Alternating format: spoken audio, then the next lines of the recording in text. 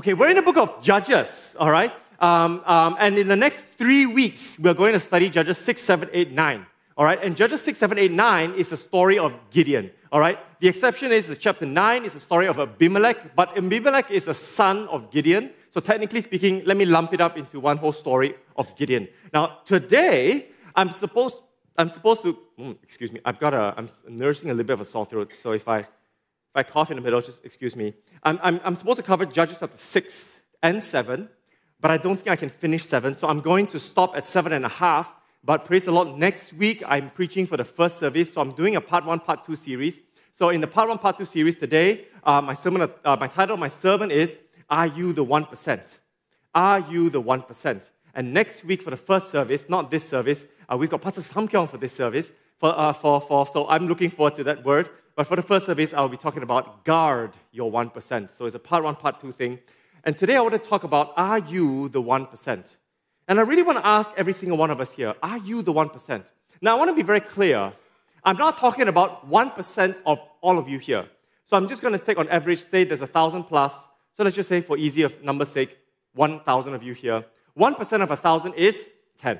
So I'm not saying that God is only calling 10 of you here. That's not what I'm saying. I'm saying if you look at a wider scale of our country, 30 million, you can be the 1%. All right? 30,300,000 is the 1%, right? If you look at the scale of the whole world, 7 billion, what's 1%? You do the math. 7 million, is that it? Or is it 70 million? All right? Something like that. Just 1%. And I believe that God is calling the 1%. And I truly believe as you leave today, I want you to feel that you are the 1% called by God to be here in this church, in this country, in your family to fulfill the works of God. Your destiny is why God birthed you into this place. Now, I want to move on. I wanted to get everybody to read 2 chapters today, but that I counted it would take 10 minutes. So I tell you what, I'm going to tell you the story of Gideon. So please go back and read Judges 6, 7, 8 while you give me 5 minutes while I tell you the full story of Gideon. Then I will zoom in on some points that I want to pick out. I drew this map, all right, for all of us here this morning. This is a beautiful map, don't you think? I drew it on PowerPoint. This is my creation, my work of art, all right? I'm going to make this into an NFT one day. No, but this is a simple drawing. Thank you for looking at it. It's really, really simple. And I will explain that this is the map during the time of Gideon. Last week, remember, we studied the Canaanites attacked Israel. The Canaanites are the tribe of the north, all right? So they attacked from the north down to Israel. The Midianites today, that are the enemy of Gideon, is the tribe from the east of Israel, the Transjordan territory on the east of the river Jordan. So here is the Midianites. Now, of course, please bear in mind, this map is not to scale. Is that okay? So the Midianites here, they have to cross the river Jordan. So what splits this thing here is the river Jordan. They have to cross the river Jordan in order to attack Israel. So there are 5 tribes of Israel mentioned in the book of Gideon. Number 1, obviously there's a tribe of Manasseh that's in the middle. Now Gideon comes from the tribe of Manasseh. All right? So that's in the middle. Then there are 3 northern tribes, which is the tribe of Zebulun, Asher, and Naphtali. They came to help. And then there's a southern tribe, which is a tribe of Ephraim. I won't cover that today. I will only cover that next week. And in the middle, here you see a city, a star. There's 4 cities, 4 stars. Here is the city of Ophrah. Ophrah is actually the hometown of Gideon. All right, so Gideon lived there. That's where the angel of the Lord met Gideon at the town of Ophrah. Near Ophrah, or at least the other 3 stars, is Beth-barah, Sukkoth, and Kakor. Near Ophrah, there are 3 mountains here to look at, but take a look at the middle mountain, which is the most important mountain, the Mount of Moreh. The Mount of Moreh, not Mordor, Moreh, just in case you're watching Rings of Power. All right, but Mordor, okay, fine. But the Mount of Moreh is where the battle took place between the Israelites and the Midianites. You see, when the Midianites need to cross the river Jordan, they had to cross a valley called the Valley of Jezreel. So technically speaking, this battle happened in the Valley of Jezreel. Now, if you study the Bible long enough, you know that the Valley of Jezreel is famous for one thing. It is the Battle of Armageddon. The final battle between good and evil, the final battle between Jesus and Satan happens in the Valley of Jezreel. So the Valley of Jezreel is infamous, it's famous, and the battle took place there. Now this X here shows that the battle took place right beside Mount Moreh. And this is how the battle goes. Then I'll explain. When the Midianites came to X marks the spot, Gideon met them at Mount Moreh. And he called upon the three northern tribes to help him, which is Zebulun, Asher, and Naphtali. And they came to the aid of Gideon, all right? They came to the aid of Gideon. Now, at Mount Moreh, when the Israelites defeated the Midianites ran south to the town called Beth Barah. It's all in the book of Gideon. They ran south to the town of Beth Barah, and then Gideon called upon the tribe of Ephraim to come and cut the Midianites off to finish them off, all right? And the Midianites then from Beth Barah run from Sukkoth to Kakor, which I will cover next week. But today, I only want to talk about what the initial parts of the battle. So you can imagine today is the exaltational part. Next week will be the fire and the brimstone part. All right, there'll be a lot more fire and brimstone. But today, at the battle, why I called my sermon the 1% is because initially, when Gideon called the tribes, the three northern tribes and Manasseh, he called the tribes. 32,000 men came to his call, beckoned to him. So 32,000 men, but God told Gideon, no, 32,000 men is way too many. You can take the slide off, media, thank you. 32,000 men is way too many. I need to trim you down to 300 men. Now, 300 out of 32,000 is 1%. See, God only needs the 1% for him to win a battle. He's only calling the 1%. So my question to you this morning is, are you the 1%? You see, the Midianites is 135,000 in number, and God only needed 300 men to defeat 135,000. Now, here is how the battle went place. So I'm not going to read this, so I'm going to tell you the story. This is Mount Moreh. Just imagine this is Mount Moreh. It's a very nice mountain, don't you think? As in Mount Moreh. So what happened is the Midianites camped at Mount Moreh, which means that their backs were against the mountain. Is that all right? So it's, they took shelter underneath the mountain. So Gideon surrounded the Midianites, 135,000 men. He surrounded the Midianites with only 300. He divided the 300 into groups of threes, and 100 stood at the south, 100 stood at the west, looking at the camp, and 100 stood at the north, looking at the camp of the Midianites. All of the people had a torch. There's a torch with fire on it. Just imagine Indiana Jones. Then they had a jar of clay to break. So when you break a jar of clay, obviously there's sound. And then each of them carried a trumpet. So back in those days, when you're about to ambush the enemy or when you're about to launch a surprise attack, what you want to do is you want to announce your attack so that it surprises the enemy, throw your enemies into confusion, and then they'll be confused. And that's what Gideon did. So what he did is he broke the jar to make it seem like 300, maybe 3,000 or 300,000 because there's a lot of noise. He lit the torch to make it seem like there's a lot of people, and then he blew on the trumpet to make it seem like there's at least 300,000 people attacking the Midianites. So they surrounded them, they draw in upon them, and the Lord caused confusion in the Midianite camp, and they started killing each other. So friendly fire. So I think that Israel never needed to lift a better sword. The Midianites started to kill each other. And that's the story of Gideon. And that's the victory that God gave Gideon. And I believe that in this place today, I believe that the Spirit can also imbue you with the same strength and the same confidence and the same faith that He gave Gideon. There's some of us here, we are fighting battles that we do not know. You see, back those days, they fought a physical enemy. But now I know we don't fight a physical enemy anymore, do we? We fight a spiritual enemy. And that spiritual enemy could be 135,000 demons coming up against you. It could be 1 billion demons coming up against you. And today we want to be, I am the 1%.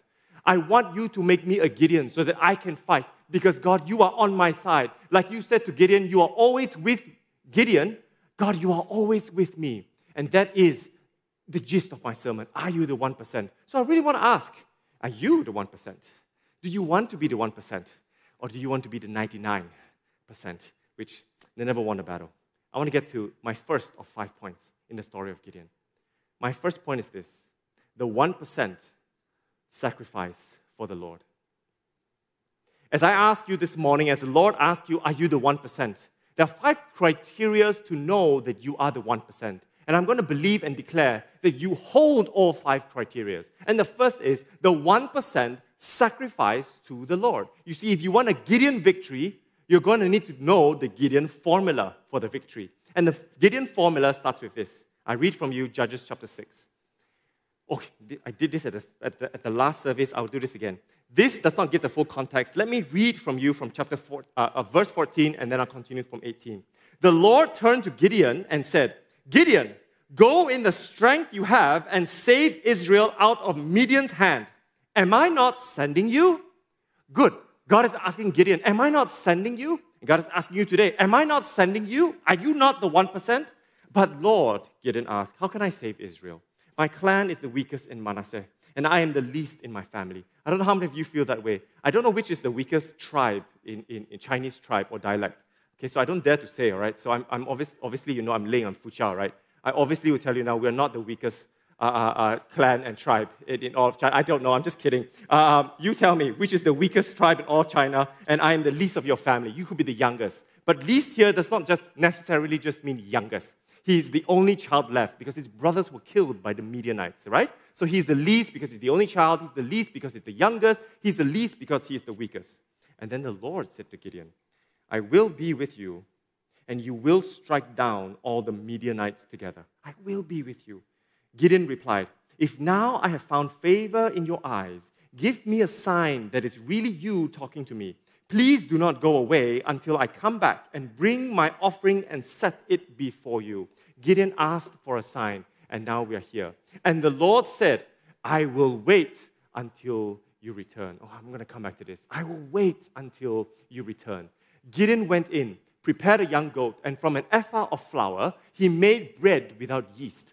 Putting the meat in a basket, pay attention to this, I'm going to come back. Putting the meat in a basket and its broth in a pot, he brought them out and offered them to him under the oak tree of Ephraim. The angel of the Lord said to him, take the meat and the unleavened bread, place them on this rock, and pour out the broth. And Gideon did so. With the tip of the staff that was in his hand, the angel of the Lord touched the meat and the unleavened bread. Fire fled from the rock, consuming the meat and the bread. Amen. You know what this story tells me? This story tells me that Gideon is the 1% that will sacrifice and will give offerings to the Lord. I really love this scripture. I will wait until return. It's not Gideon saying to the Lord, God, I will wait for you. You see, we always say to God, God, I will wait for you.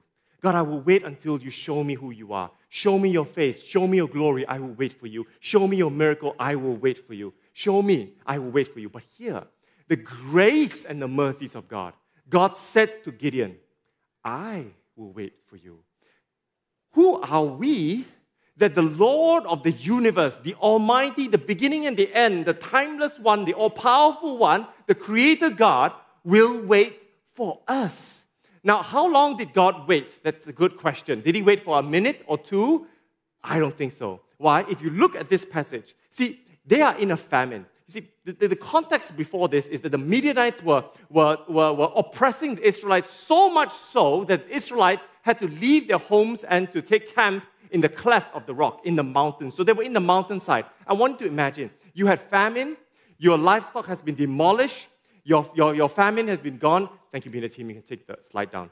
Your famine has, your food stock has been ravished, your livestock has been ravaged, and you've got nothing left. And here Gideon said, I want to prepare an offering for you, my Lord. And he went to take a young goat. It has to be precious. There's no more food left in your fridge except a single piece of grape. All right, I don't know, that's a very sad fridge, I know. Like a student fridge, that's a student fridge, all right? We'll pray for you all students in this place. And there's a packet of Maggi Mee there, not in the fridge, next to the fridge, and there's maybe one egg left in your fridge. And then a stranger comes in your house and says, blah, blah, blah, blah, blah, and you said, I will make an offering for you. And you take your last piece of Maggi Mee, you take your last piece of egg, and you says, I'm going to make this an offering for you. And I believe that is the heart of Gideon. You see, he took his goat, and then he took the ephah of flour, just a little bit, and he made a piece of bread. And then here it says that Gideon didn't serve the goat. He served a broth. How many of you know, if you're a chef in this place, you know it takes at least 2 hours to make a broth. It's not a soup, it's a broth, which means that Gideon had to cook, which means Gideon had to prepare. He had to sacrifice the goat. He had to slaughter the goat. He had to prepare the goat. He had to prepare the flour. He had to bake the bread. He had to heat up, light the wood on fire. He had to make the broth. He had to wait for it to cook, and then he brought it out. I believe all in all, in my guesstimate, this is not biblical knowledge, but my guesstimate, 3 hours, maybe, for him to prepare all this. And the Lord so graciously said, I will wait for you. And I asked God, why? Why? Why would you wait? Because God says, look at the heart of this man. Look at his heart. He's willing to give me everything he has, even though he has got nothing. He's willing to give me the best, even though he's got nothing. He's willing. It is his heart that I'm willing to wait for him to give me his sacrifice. And God is asking you this morning, where is your heart? Are you willing to give your best to God? Or you give God your scrapes? You give God your last? You give God the final portion of your day, or the final portion of your week, or the final portion of your money, or your belonging, or the final portion of your time and your energy, and you serve Him with the final portion of your time, or you're willing to give Him your best. You see, God says, when I see Gideon, I see the 1%. The 1% will always give me his best, even though there is nothing left. And I want to assure all of you, if you've only got one egg and one Maggi mee left in your fridge, and God visits you, and you offer that to God sincerely with all your heart, isn't He not a God, your provider? Is He not a God that will supply all your need? Is He not a God who is El Shaddai? Is He not a God who is more than enough? If you are willing to give God your 1%, that is your best, He will give you His best. If you take your 1 foot of 1% towards Him, He will take the 99% towards you. And I truly believe this morning that Gideon gave him his best. Gideon gave him his heart. And God said, yes, I'm pleased with you. I will light your offering with fire. You see, that's how we know that God is pleased with us. Just like the story of Cain and Abel, right? Cain and Abel in the beginning of the book of Genesis, Cain Abel his offering. Cain gave his offering.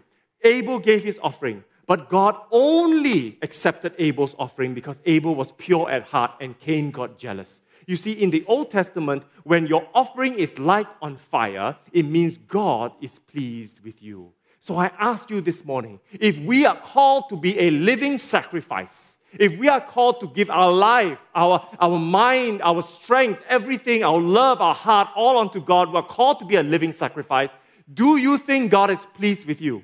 If the answer is yes, then the Holy Spirit fire will come upon you and He will always light you on fire. You are not a cold Christian. You are not a fizzled out Christian. You would always be a Christian who is on fire for Jesus. I always long and I always ask Jesus, come Holy Spirit, light me on fire, light me afresh, reignite me again, re-excite me again, because I know, Father God, I am a living sacrifice, but I want to know that you are pleased with me.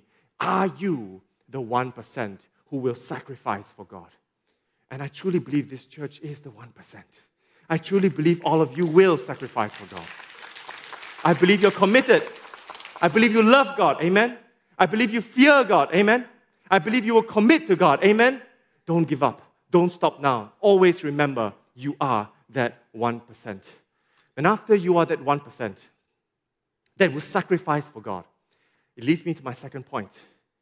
The 1% will always consecrate their lives for God. The 1% will always consecrate their lives for God. You see, the word consecration is big. The 1% will always be holy before God. Always be holy before God. That is a very big word in the church all the time, which says, be holy, be holy, be holy. And it's always a big thing because holiness always shows that I'm a sinful person. How many of you here hasn't sinned? No, please don't raise your hand. Okay. It's a rhetorical question. But then I realize one of you may raise your hand. If you do raise your hand, that's okay. You're either very innocent or we will pray for you. Okay, that's all. These are the only two options you have. But all of us here have sinned. All of us here have done crazy things, the wrong things. But God is saying, consecrate your life. How do I know? Where do I get this? The book of Judges, chapter 6. After God consumed Gideon's sacrifice, and God says, I am pleased with you, I have called you, then God said, that same night, God said to him, take the second bull from your father's herd. Now, the second bull here does not mean that there is a first bull, all right? It does not mean that he had to play eeny, meeny, miny, more. The second bull gets to die today, not the first bull, right? It doesn't mean that. Second bull in the Jewish language means a full-grown bull, which means a bull that is full-grown. Now, this is very precious. So if you're anybody who is a farmer here, you will know that a full-grown bull is very precious because, he continues your livestock, right? All the female cows out there. Take the second bull from your father's herd, the one 7 years old. Tear down your father's altar to Baal and cut down the Asherah pole. Oh, quick break. I want to explain to you what 7 years old means.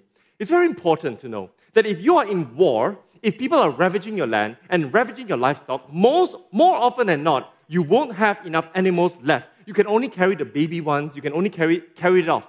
The fact that this is 7 years old, which means that when they ran to the mountains, this bull had to be a precious bull.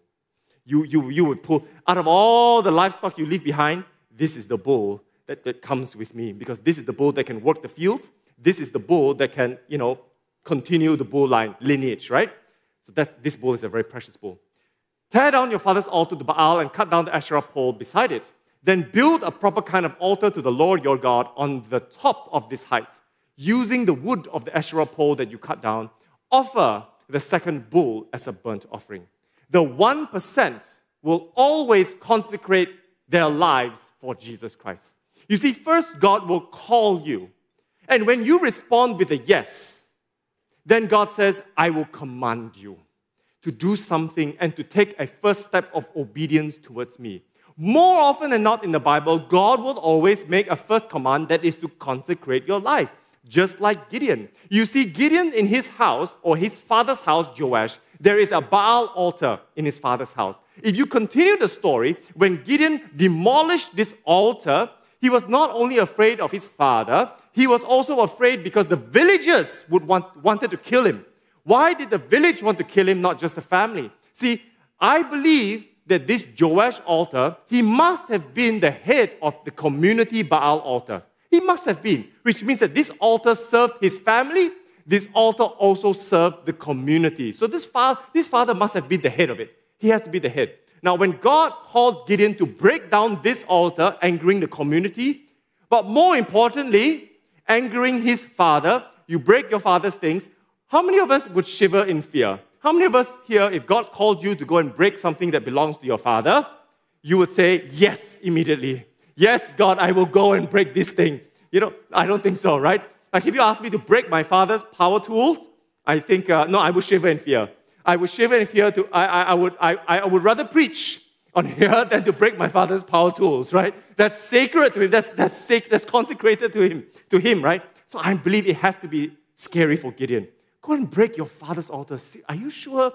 But I believe because Gideon was called. I believe because Gideon took a step of faith. He said, yes, I will do it. I will break my father's altar. God is calling us all here today. When God called you, He not only just called you to your destiny, He first called you to consecration.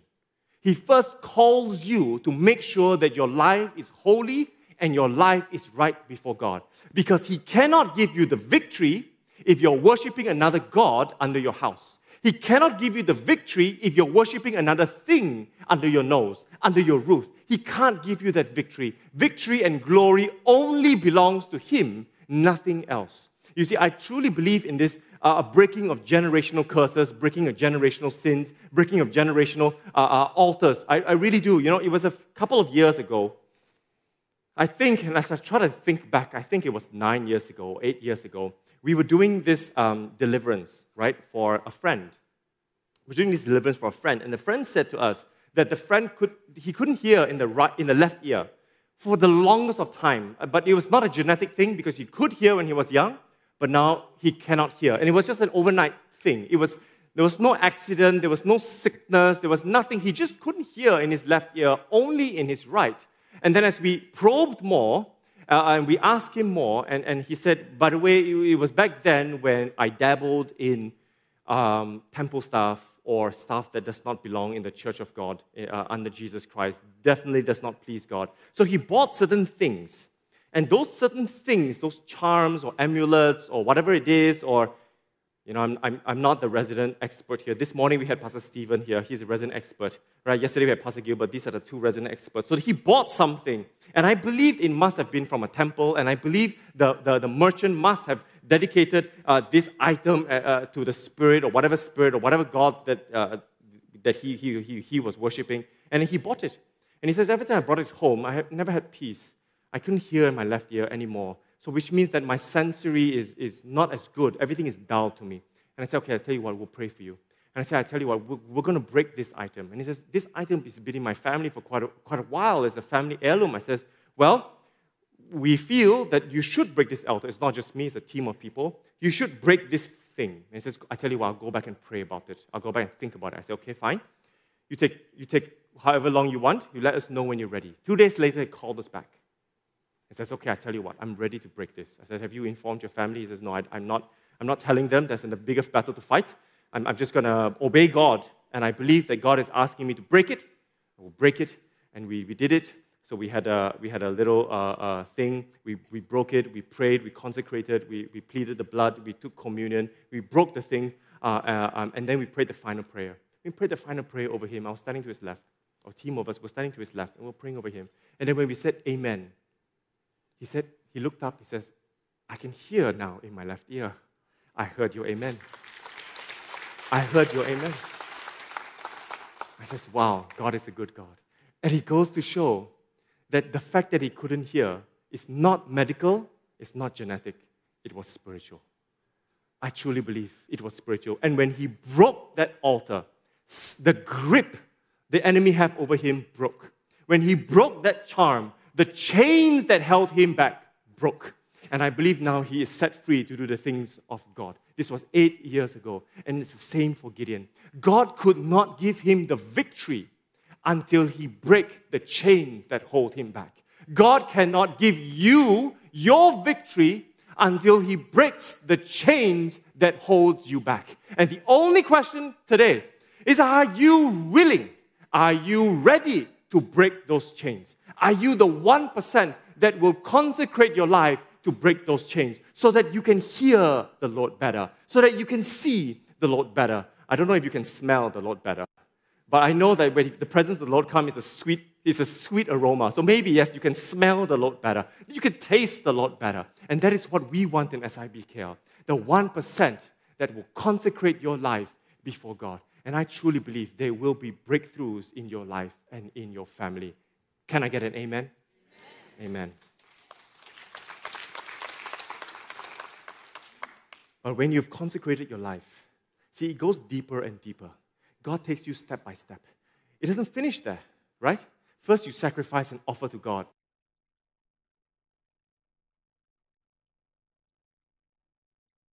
Come and set me free. Then God says, are you the 1% whose identity is in the Lord? Are you now the 1% whose identity is in the Lord? God wants to know, to whom do you belong to? To whom is your master? To whom is your Lord? And to whom do you belong to? How do I get this from the book of Gideon? Judges chapter 6, verse 30. The men in the town, so again he broke the altar. So the men in the town demanded Joash, the father of Gideon, bring out your son. He must die because he has broken down Baal's altar and cut down the Asherah pole beside it. But Joash replied to the hostile crowd around him, are you going to plead Baal's cause? Are you trying to save Baal?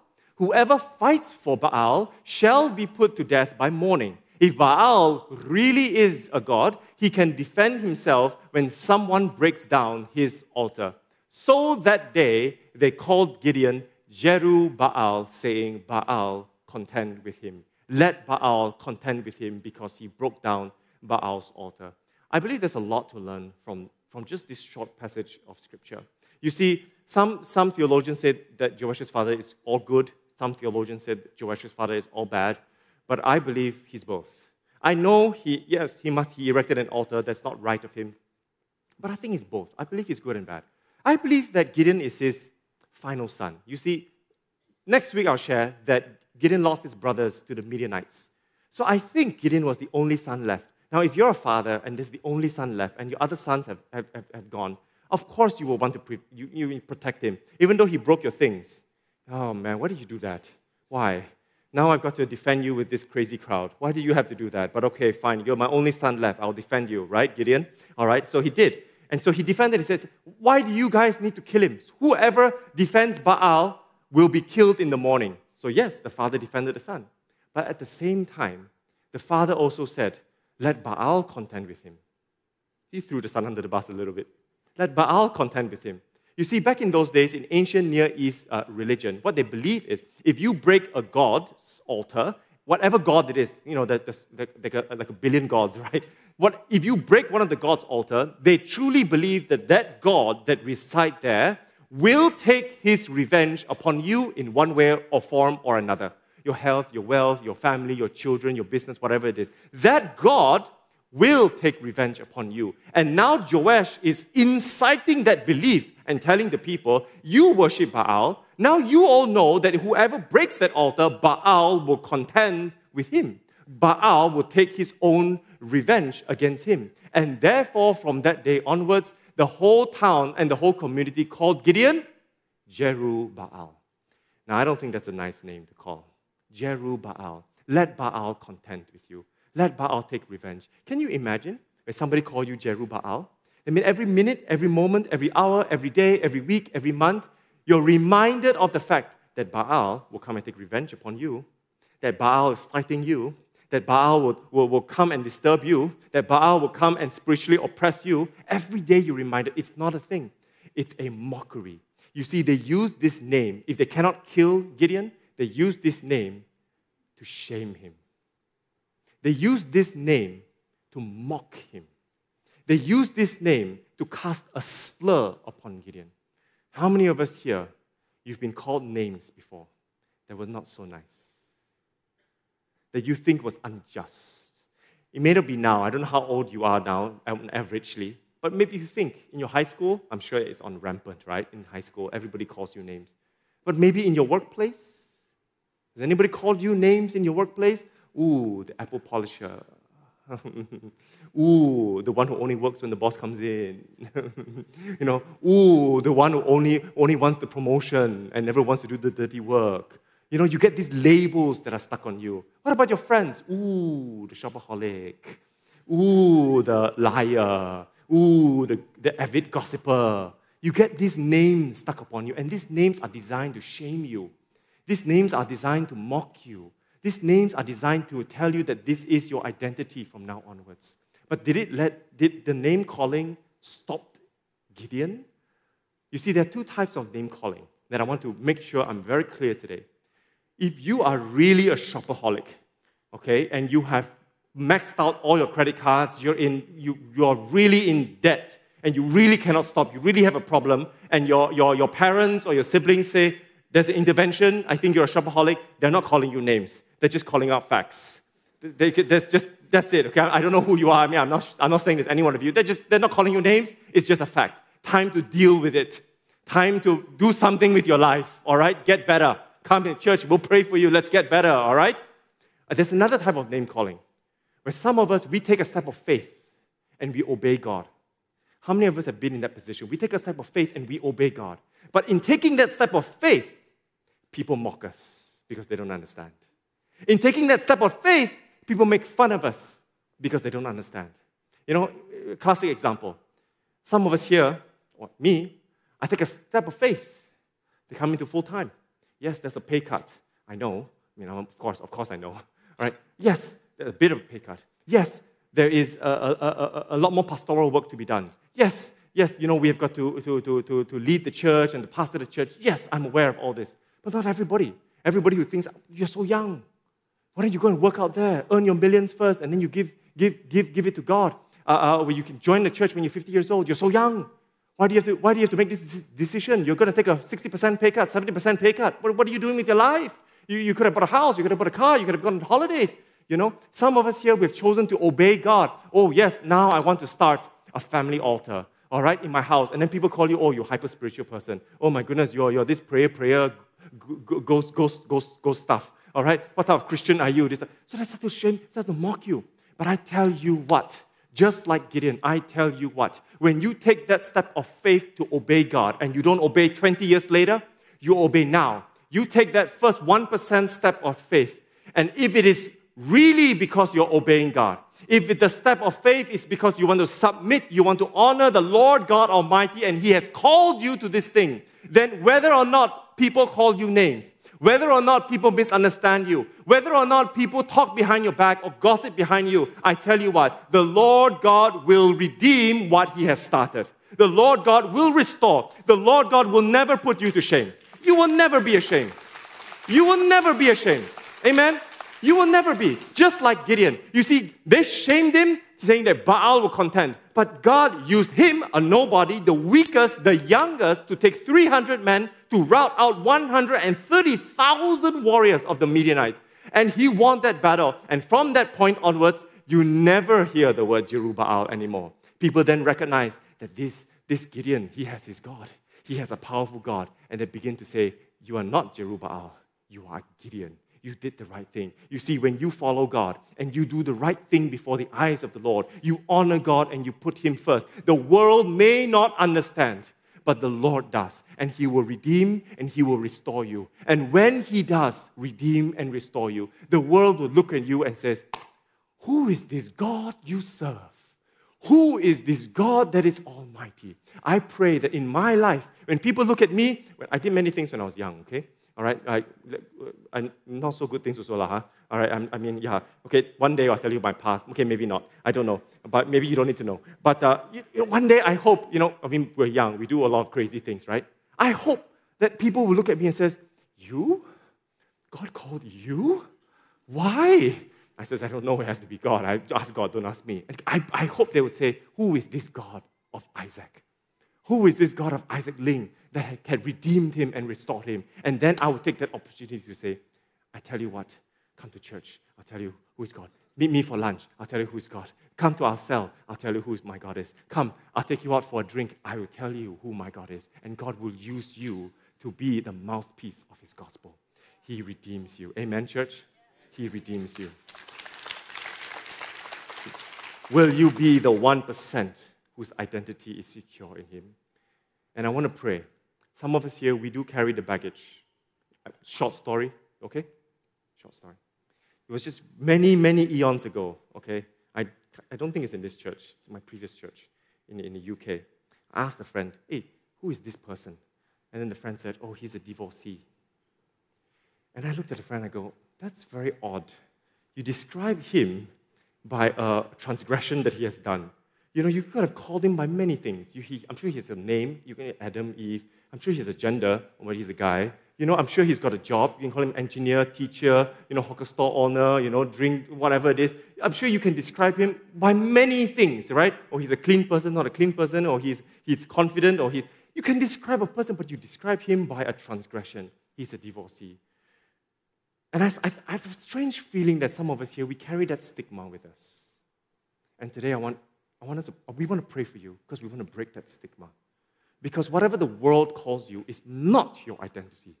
Whatever God calls you will always be your identity. What God calls you, that you are a son of God. You are a child of God. You are a precious one, that He knew your name before you were even born in your mother's womb. That He is your shield, your high rampart, that He is your God. And I tell you what, when you take your identity, that all His promises are yes and amen in you, that God has a plan to give you, to prosper you, and to have a good plan for you. When you take that, that is your identity, and we want to restore it today. There will be no spirit of shame in this house. There will be no spirit of mockery in this house. Everybody will be known by what God sees you. Amen, church? 1%. Make sure your identity is in Christ. Are you that 1%?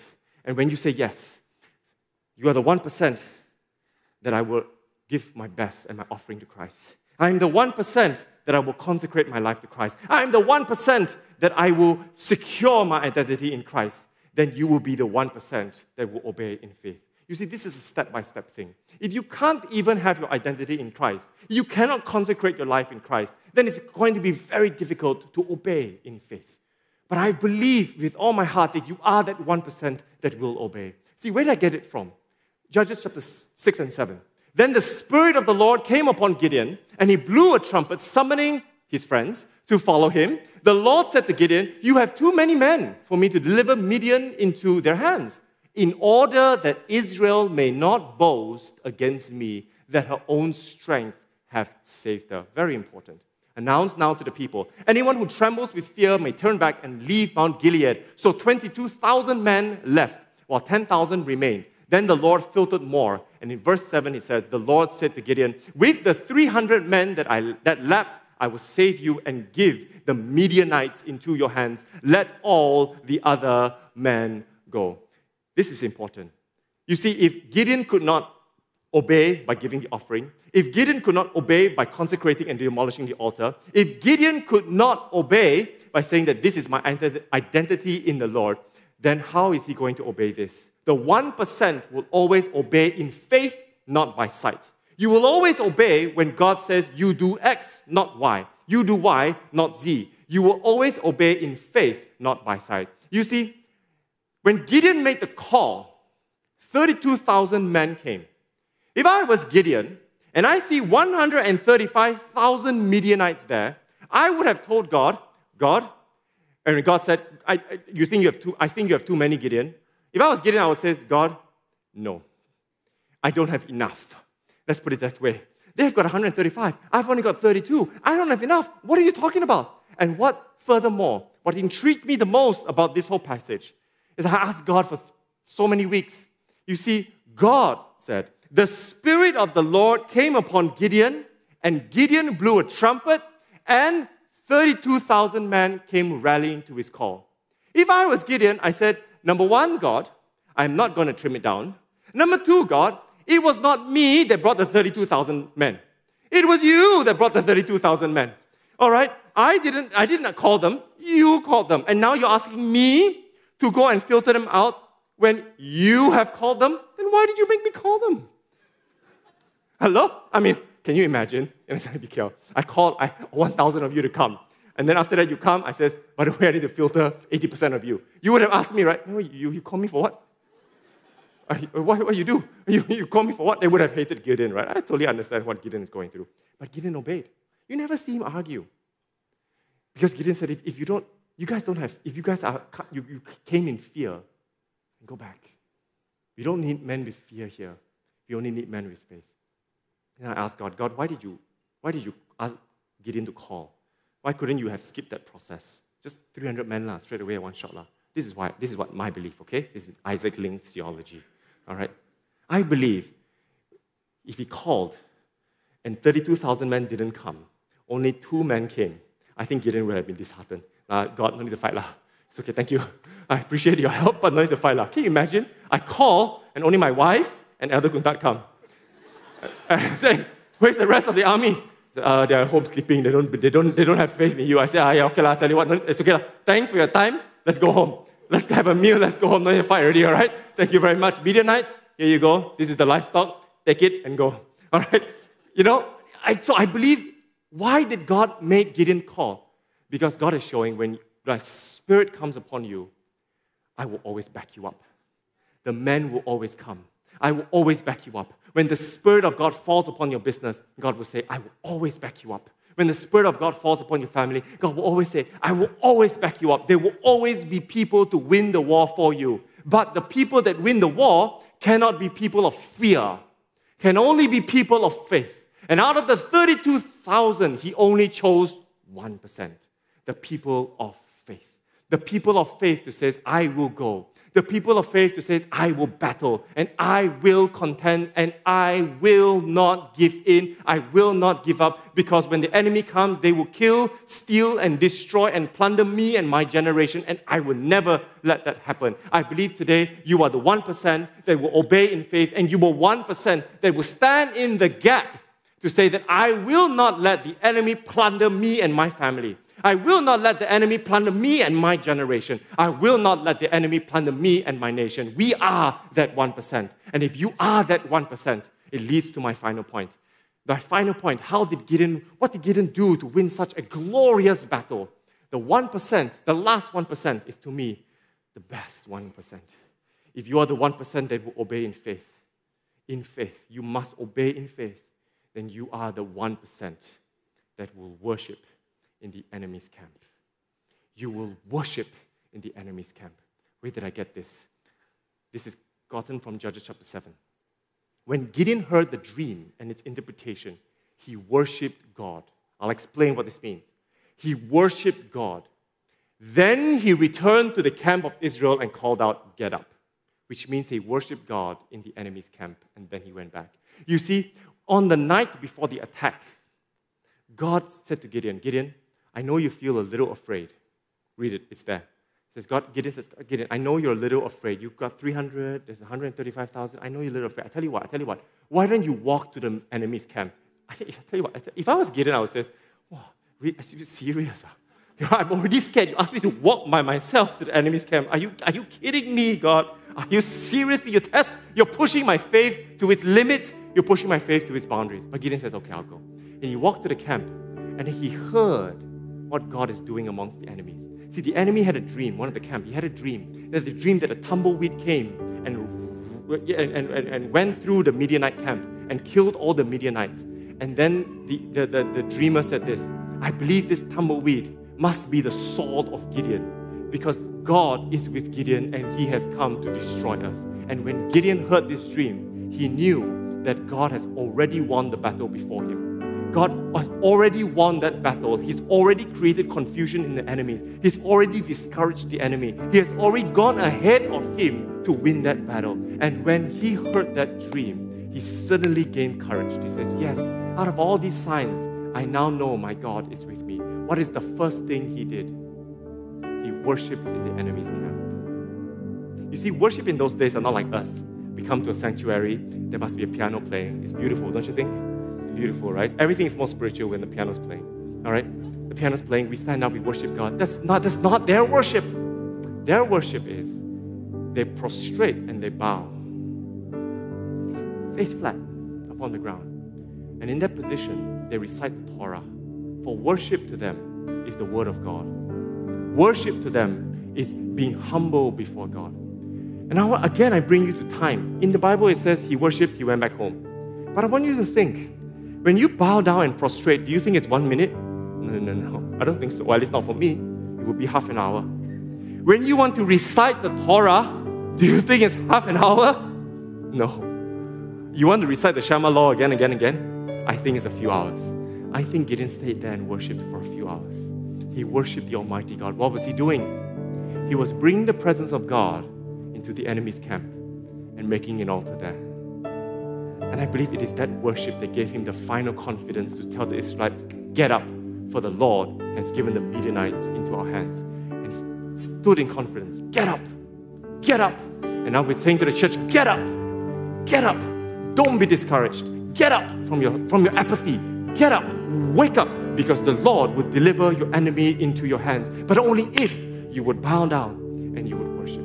And you will give him everything that you have. You know, I grew up with this song, and I heard it was sung in CP Towers. So some of you may know it. But if you don't know it, it's a beautiful song. See, I love the song. It says, I went to the enemy camp, and I took back what he stole from me. Yeah.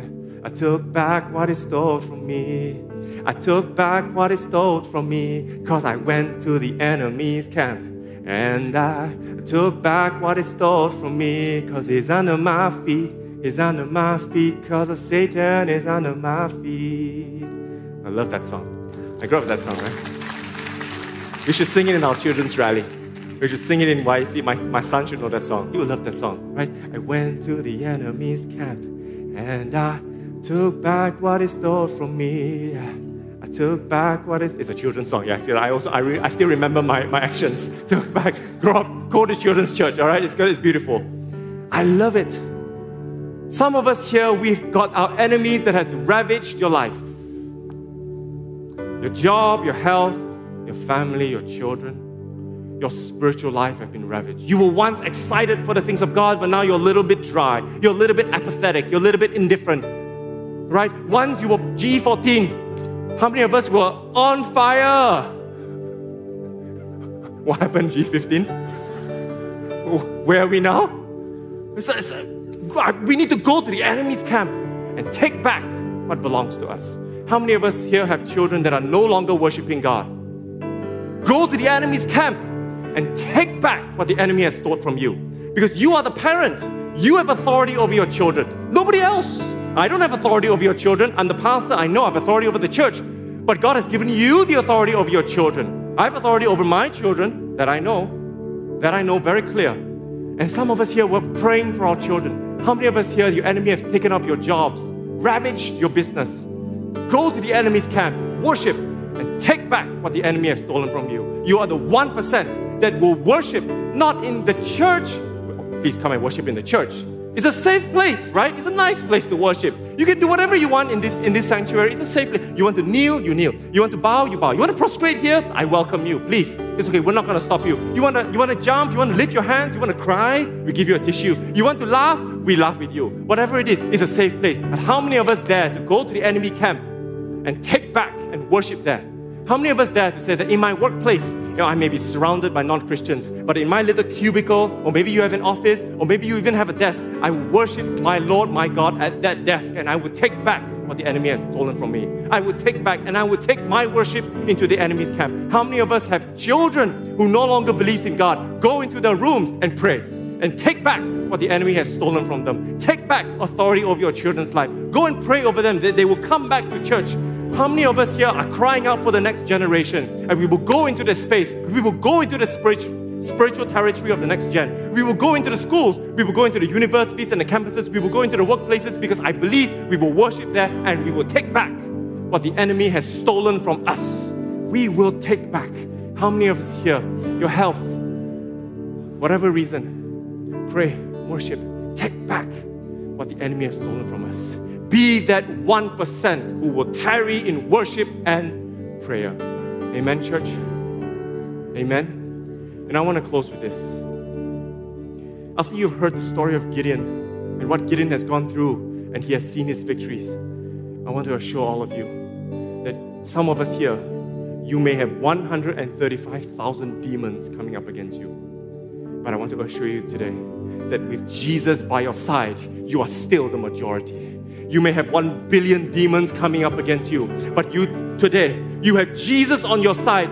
You are still the majority. You may have all your community laughing and shaming you, mocking you, but with Jesus by your side, you are still the majority. If you have the whole world laughing at you, with Jesus by your side, you are still the majority. If you have the enemy ravaging your life today, we want to pray for you. We want to stand together and we want to pray, we want to intercede, we want to tarry in worship and prayer together with you because we want to take back what the enemy has stolen from each and every one of us. Can we rise to our feet? Can I invite the pastors up forward? I want to open the altar call today.